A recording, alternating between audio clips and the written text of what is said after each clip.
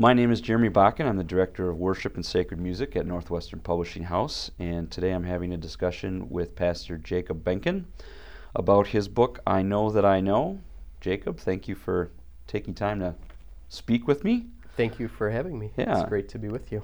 Why don't you tell us a little bit about yourself, where you've served, and what you're doing right now, where you've been in the past? Okay, well, my pastoral experience is limited to one place. I graduated in 2012 from Wisconsin Lutheran Seminary, and from there I was assigned to Good Shepherd Lutheran Church in Midland, Michigan, and I spent 10 years serving God's people there, wonderful group of people in Midland, and just this last fall I accepted a call to Martin Luther College, and I'm serving here as the Dean of Chapel and a professor of music. So I've been here about 6 months now, and so just getting settled in.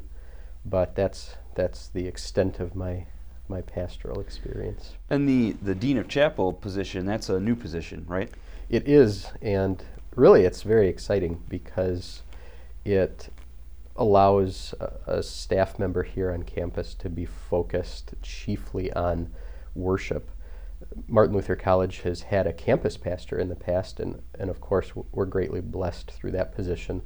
But the campus pastor position was spread over a number of different responsibilities, worship, but also counseling and teaching duties.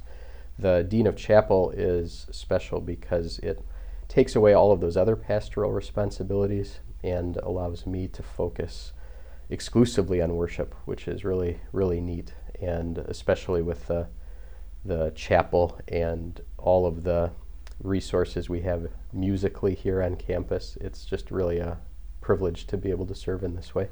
Great. Now, we're not here to talk about a book about music, though. Right. You wrote a book called I Know That I Know, The Certainty of Christian Faith. What prompted you to write this book? This was something you did, obviously, before you came here to Martin Luther College. So what's the genesis of this book? Yeah, well, good question. This book really was an idea that was pitched to me from Northwestern Publishing House. So I can't take credit for the idea, but the whole idea behind this Certainty series was to present Lutheran doctrine, especially to those who may not be familiar with it or have an extensive background in Lutheranism, but to present the key truths of God's Word and the key truths of Lutheranism to those who might not know it, and to use everyday language and to refrain from theological jargon and whatnot. And so this book is one of a series in this Certainty series, and my specific assignment was to look at the whole notion of faith and talk about what is faith, which in our world and our cultural climate is certainly a word that means a whole lot of different things to a whole lot of different people. Mm-hmm.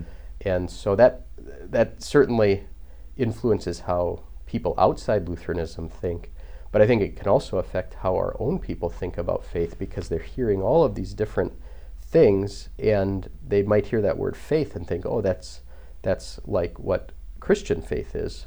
And so especially today, I think it's really valuable for Lutherans and those new to the faith really to step back and say, what is faith according to God's Word? How does God's Word speak about faith? Mm-hmm. And how is that different than the way the world uses that word faith? Mm-hmm. And this particular topic, you said it's part of a series.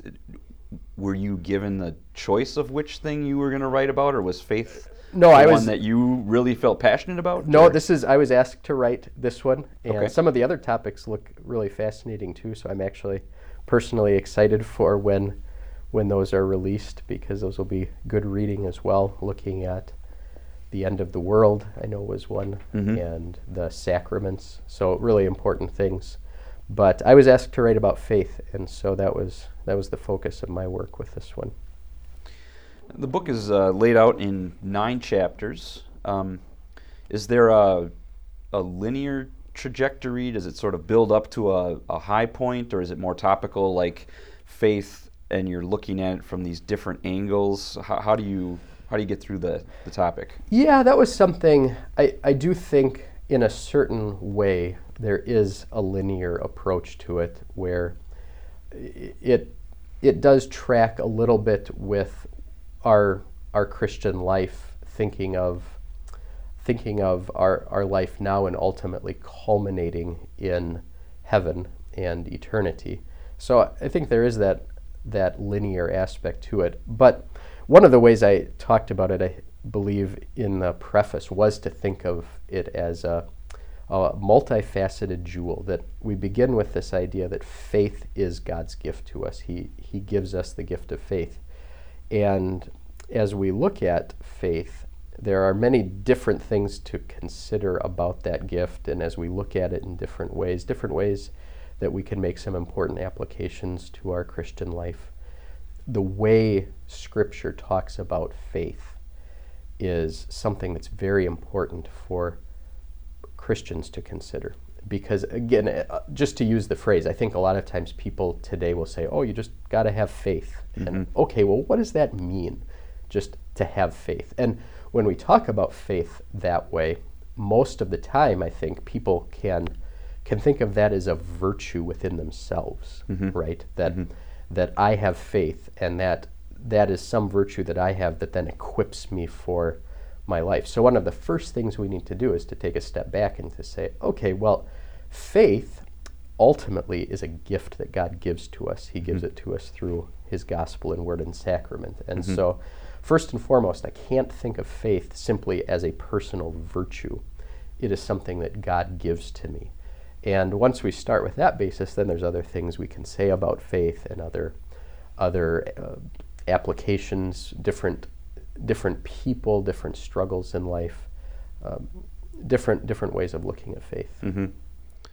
So it kind of sounds like there's almost two audiences that, I mean, you kind of already said it, people who are already Christian and then people who are outside. And it sounds like an explanation of what faith really is important to both audiences. In other words, you can't assume that especially newer Christians have a full understanding of what faith really is, or they might be confused by this virtue idea or something.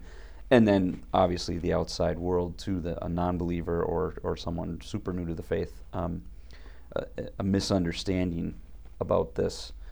Is where they're at in that spectrum going to affect how a reader interacts with this book? Another way to ask that is, if someone has a pretty good grasp on the faith and the meaning of faith and how faith works, will what they got out of this book be different from someone who's misguided? That's a good question.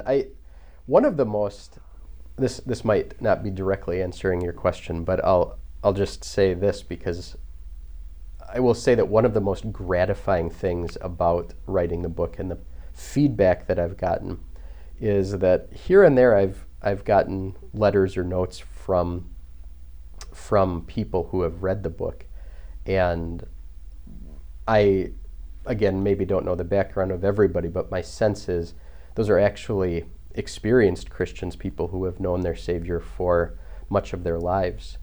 And the gratifying thing is the appreciation of again, just how to look at and understand what faith is first and foremost. Because I think even among confessional Lutherans, I think the danger so often can be that we think, okay, Jesus has done it all. Jesus has saved me.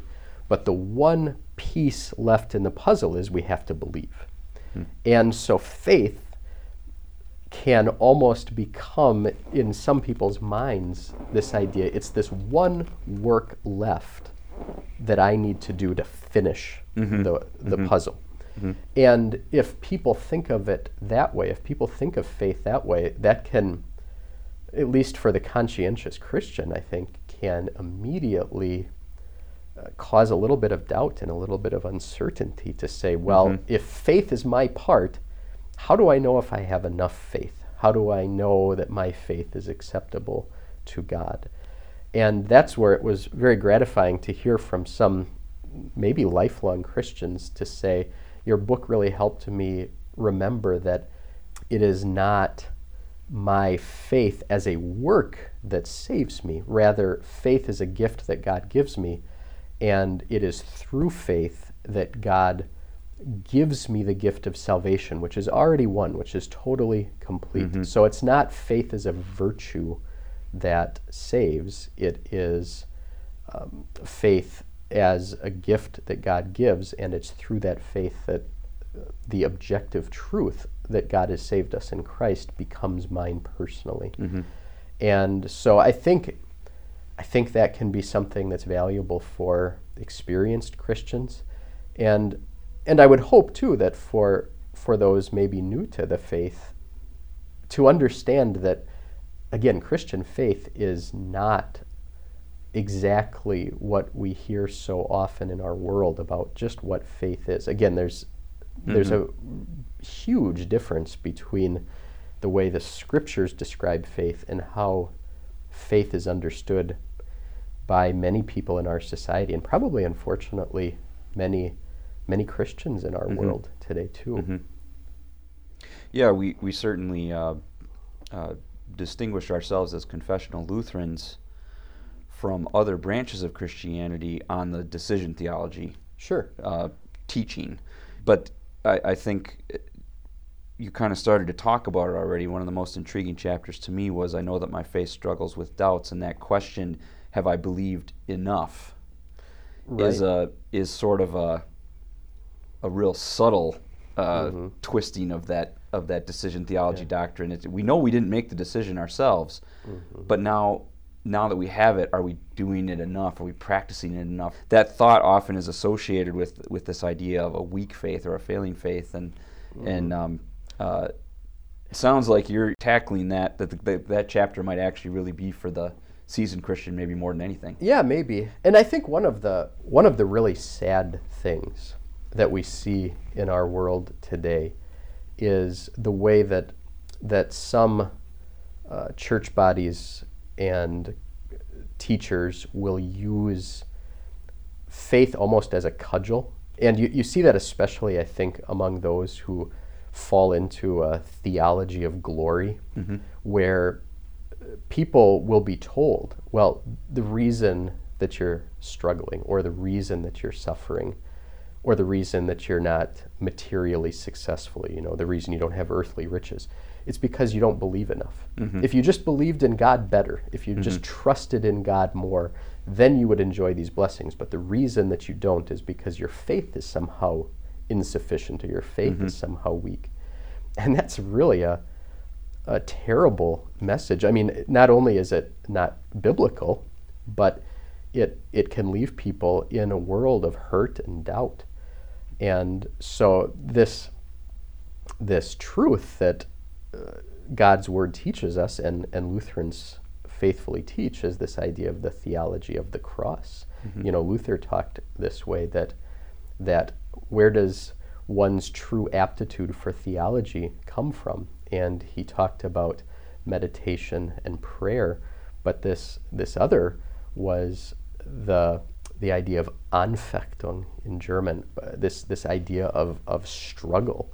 And so when we experience these things, our conclusion ought not be, my goodness, how do I know if I'm really a believer? Maybe my faith isn't sufficient, but really just the opposite, to recognize that it is through the fires of testing and trial in this fallen, sinful world that our gracious Lord is really strengthening us and building us up, and we know His love for us even in the midst of those troubles and trials. And our forefathers in the faith taught that and lived it themselves, and passed it on in their hymns and in their writings. And again, I think something that is very important for us as Lutherans in the United States, we just kind of live in this pool of this theology of glory and success, and if we just pull ourselves up by the bootstraps, we can do anything.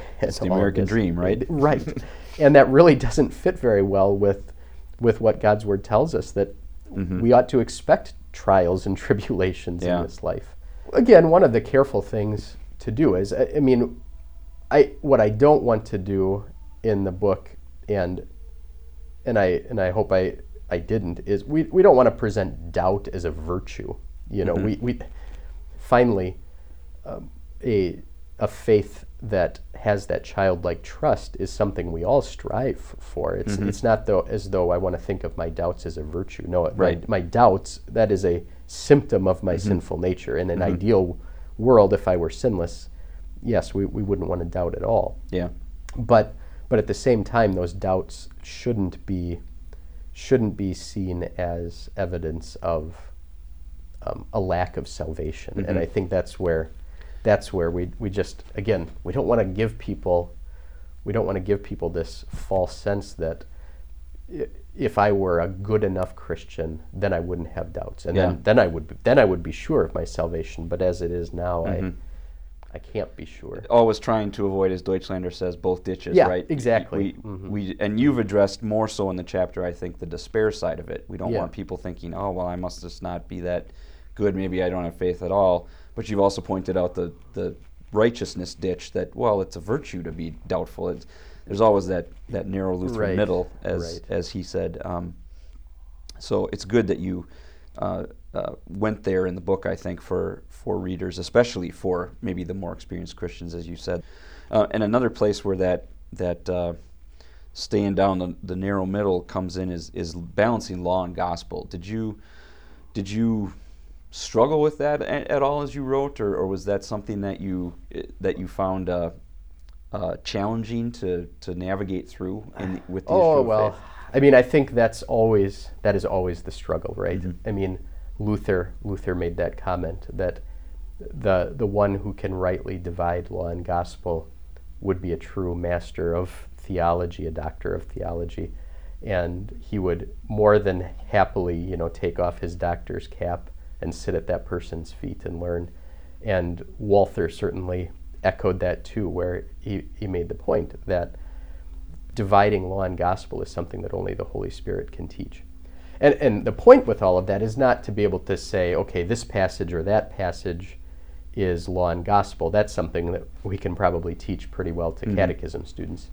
The difficulty is with properly applying law and gospel to hearts.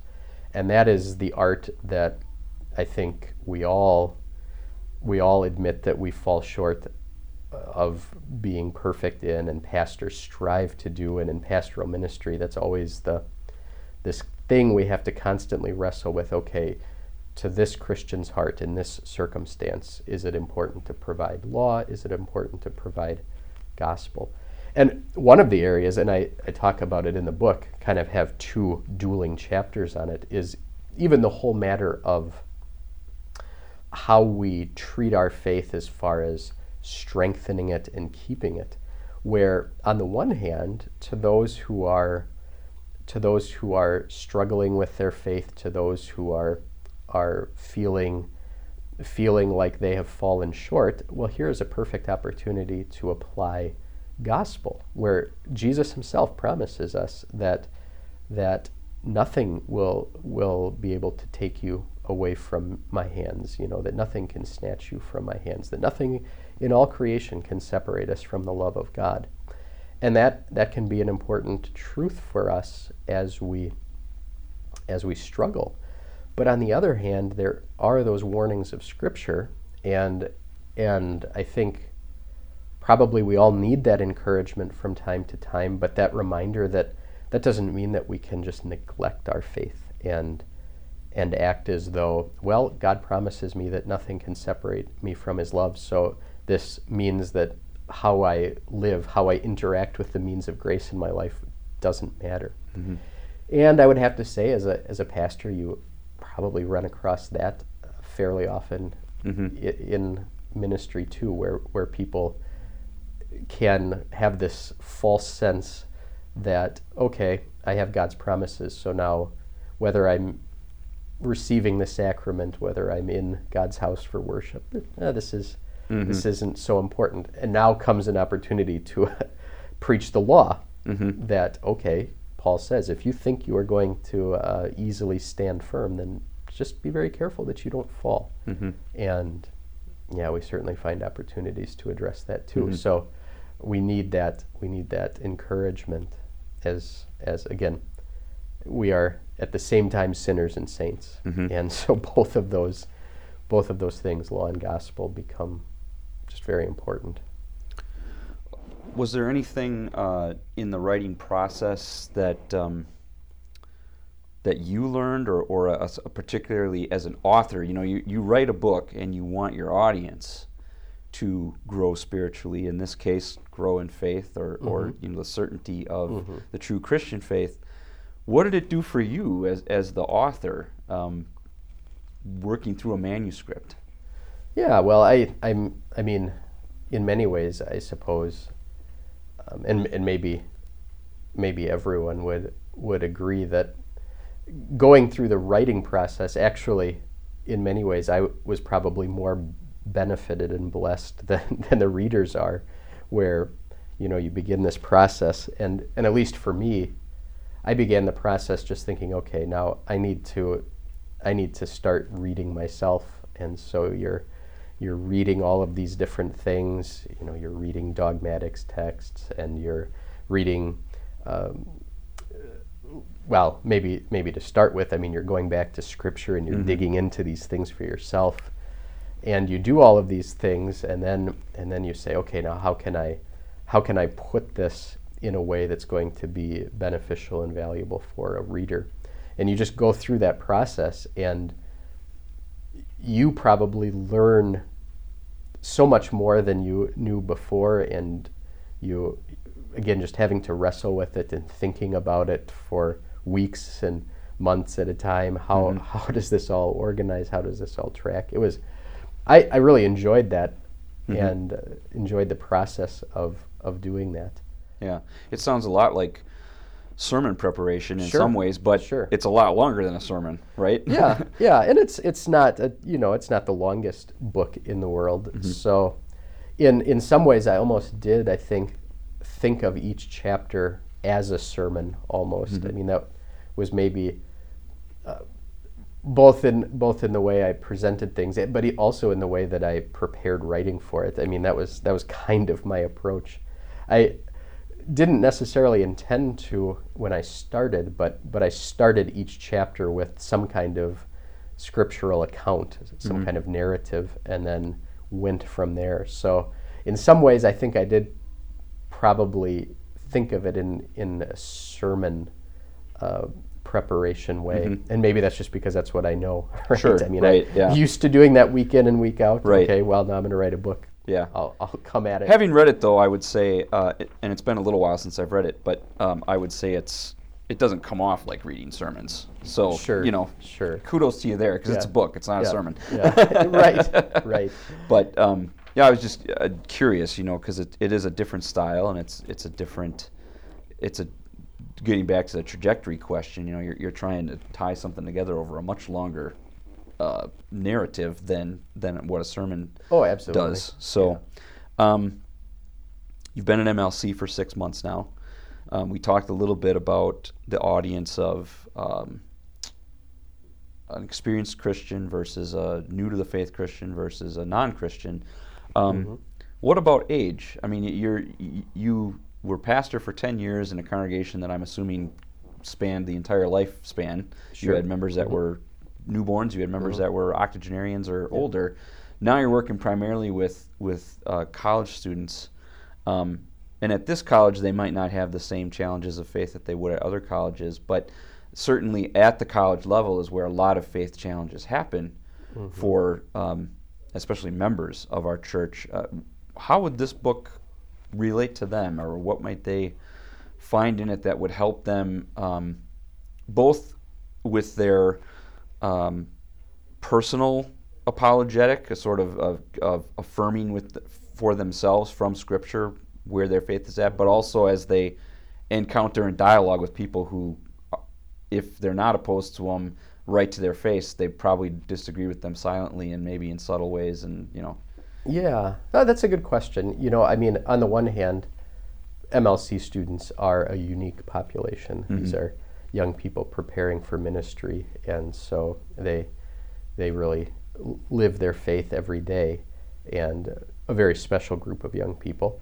On the other hand, I would say that people are people, right? I mean, it's not as though somehow there's an aura of holiness at MLC that doesn't exist anywhere else. Our young people, no doubt, have struggles too, and I think perhaps especially this generation, and I'm by no means an expert on any of this, but you just see what's happened in these most recent years. I mean, of course, COVID, but just the advent of social media and all its iterations, and I mean, I think we all are seeing that young people, particularly now, do struggle with anxiety and uncertainty. And again, that's not as though that's never happened before in the past. There's nothing new under the sun. Young people are, for all ages, they're trying to find who they are. They're trying to build an identity beyond their growing up years, beyond their parents. But that's probably all accented a little bit now in our current age, that the young people are struggling with anxiety more, and that some of these things, the isolation of COVID and the anxiety that social media produces, that young people are struggling with those things all the more. So I guess I never really wrote the book that with the thought in mind that it will appeal to one age group over another. I mean, I think, again, people are people. Our struggles are, they take different shapes and maybe have different flavors at different stages of life, but essentially we're all the same. We all struggle with the same things. But I do hope, especially for young people, that first and foremost, that we as Christians can find our identity in Christ. That whether I am good at something or whether I'm struggling with something, whether everything seems to go my way or I can't catch a break, that finally we know who we are in Christ, and we know that we have value before God because he so loved us that he gave us his son. And if we know that, if we can have confidence in that, that can give me confidence to face whatever the Lord puts in my path, whatever vocation he gives me the opportunity to do in life, whether it's what I planned on or whether it's something different, that I know who I am in Christ. And so that's going to give me confidence for what lies ahead. So I imagine that's certainly something that young people especially need, but we all need too. Absolutely.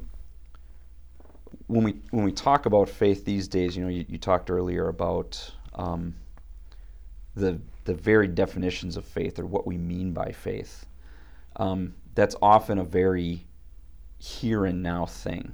If you just have faith, you'll get through this tough time, or if you just have faith, you'll achieve this or that. And even the correct understanding of faith, you're going through a difficult time, but God is with you, and He's going to work good from it. We've got a promise.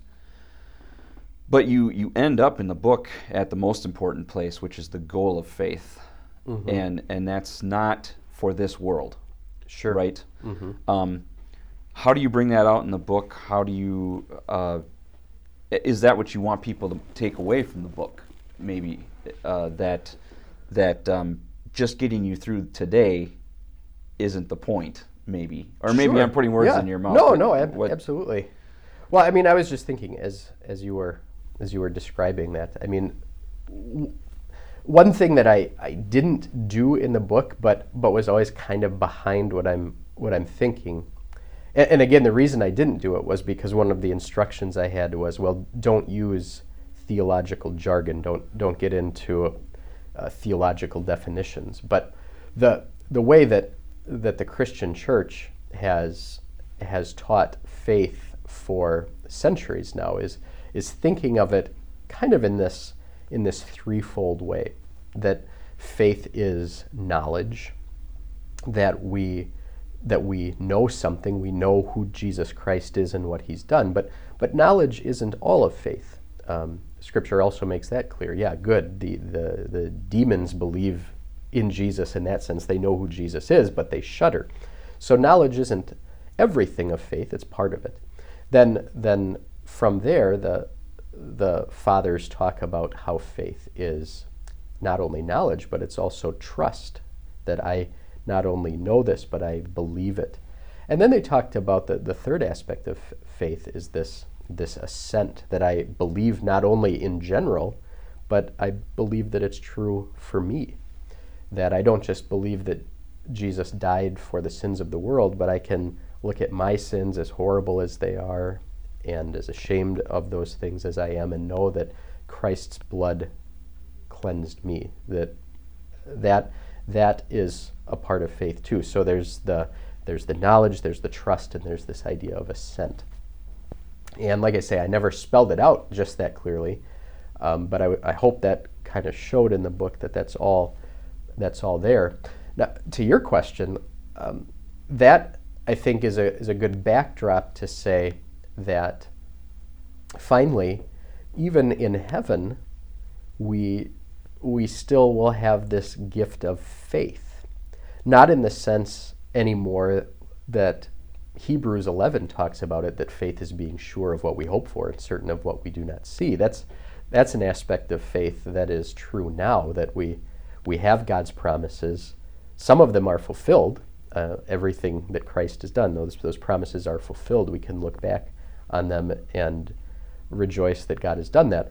But we still wait for the fulfillment of some of those things, for Christ to come again and judge the living and the dead. We still look forward to the eternity of heaven. So in that sense, here on earth, we still have that trust in what God has yet to do. But in heaven, that will all be fulfilled. And that doesn't mean that our trust in God is gone. We'll still have faith in that sense. It's just that it will be fulfilled. And so we can think of this gift of God that he's given us, not just in terms of, okay, I have to hold on while I'm in this world until I get to heaven, and then I can put faith behind me. No, when we get to heaven, that, like Paul says in 1 Corinthians, then I shall see fully, then I will know fully. So it's like, just thinking about finally the scales falling from our eyes or something like that, at last everything will make sense. At last we'll be able to see what we believed and trusted in all along, but we simply couldn't understand fully. We couldn't see fully. And there's just so many aspects of life where that is true.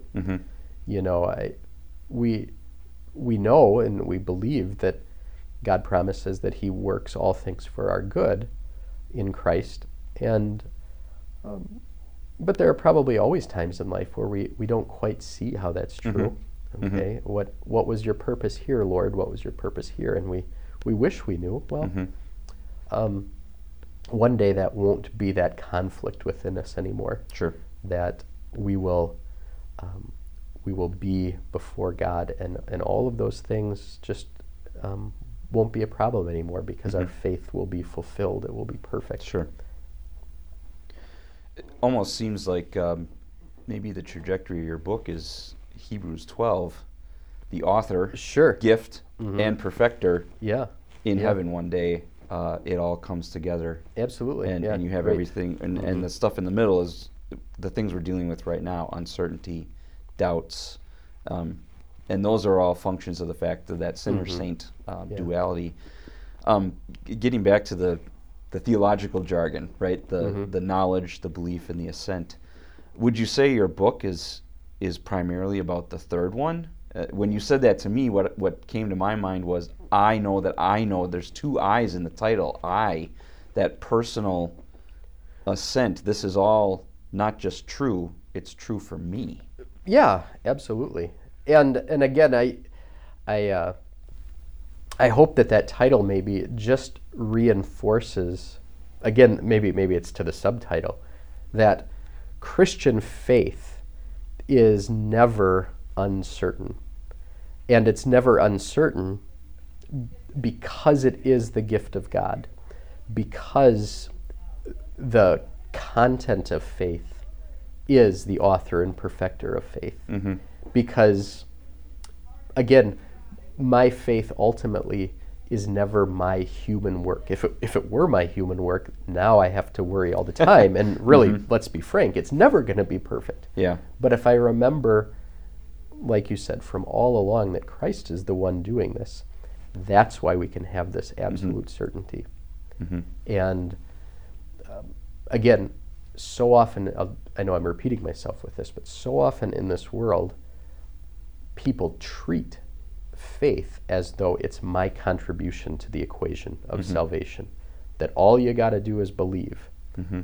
Well, I mean, properly understood, okay, that isn't a terrible statement. Yeah, that's right. I mean, he who believes and is baptized will be saved, right?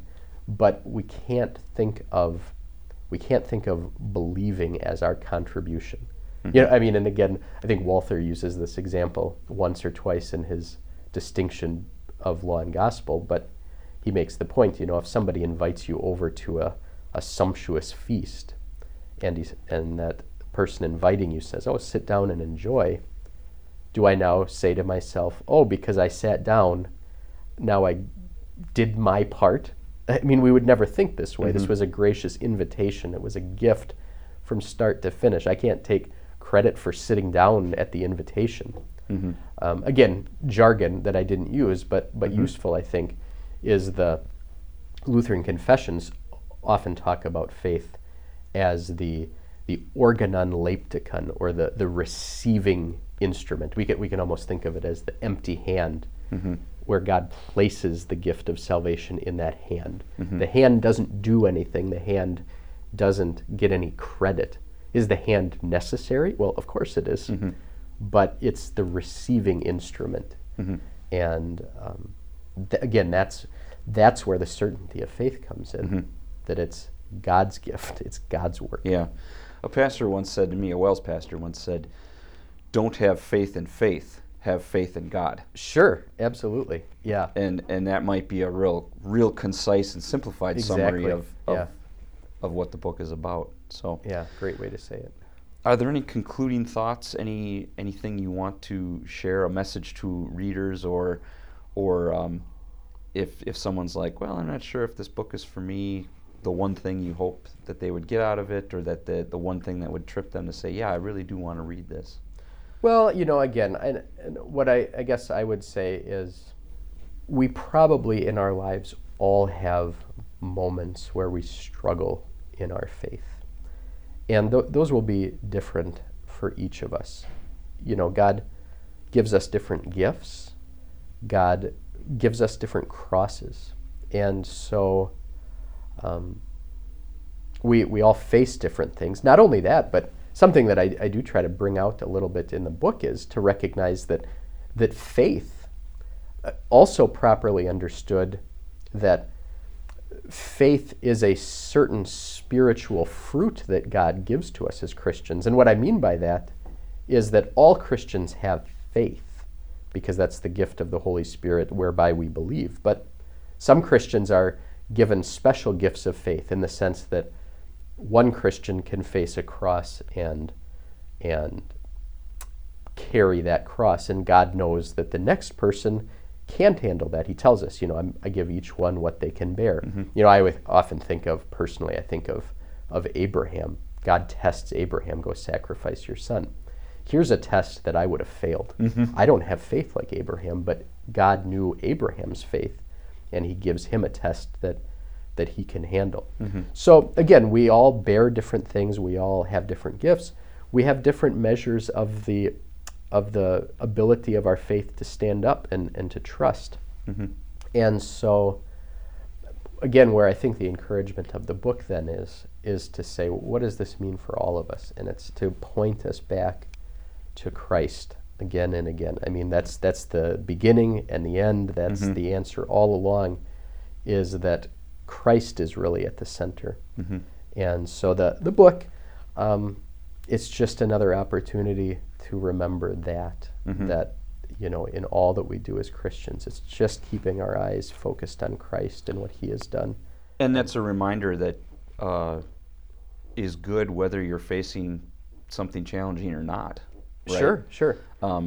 You know, sometimes I think we look at a book and we say, what am I, a book like this, a Christian book, a spiritual book, a book that's going to, it's an aid. That's what we look at. Like, well, am I having a faith crisis or issue right now? I'm feeling pretty good. I guess I don't need, not necessarily. I mean, it's good to, this is why we nurture our faith, whether we're at a high or a low. You don't know when the highs or lows are going to come to some extent. Right. You know? And something that I mean, I've experienced myself, and probably others have too, is it's actually when things are going pretty well in life, those are actually some of the most dangerous spiritual times, because that's the time when I can start saying to myself, yeah, I got this figured out, I'm doing pretty well, and all of a sudden I'm forgetting my daily need for God and his grace.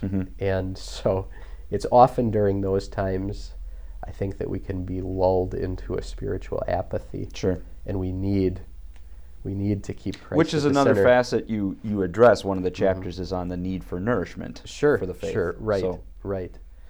But yeah, I do think that it's often during those quote unquote good times that Satan can be busiest in our lives. And you know, it does remind us of the blessing of the cross, that God gives us the cross for a reason, because it forces us to go back to him and his strength, and reminds us that, you know, not because of our power, not because of our greatness, but God's power is made perfect in weakness. well, hopefully writing the book was not a cross for you. No. We're very appreciative that the series is underway, and that your topic, the certainty of faith, I know that I know. The book is available from nph.net, and thanks, Thank Jacob, you for having this conversation. And we hope that, as we do with all of our resources, that that they will benefit believers and unbelievers alike, whoever may come across the text, and that they'll be pointed to Christ, as you said. Yeah, so. Thank you for the opportunity, and blessings on your work. Thank you.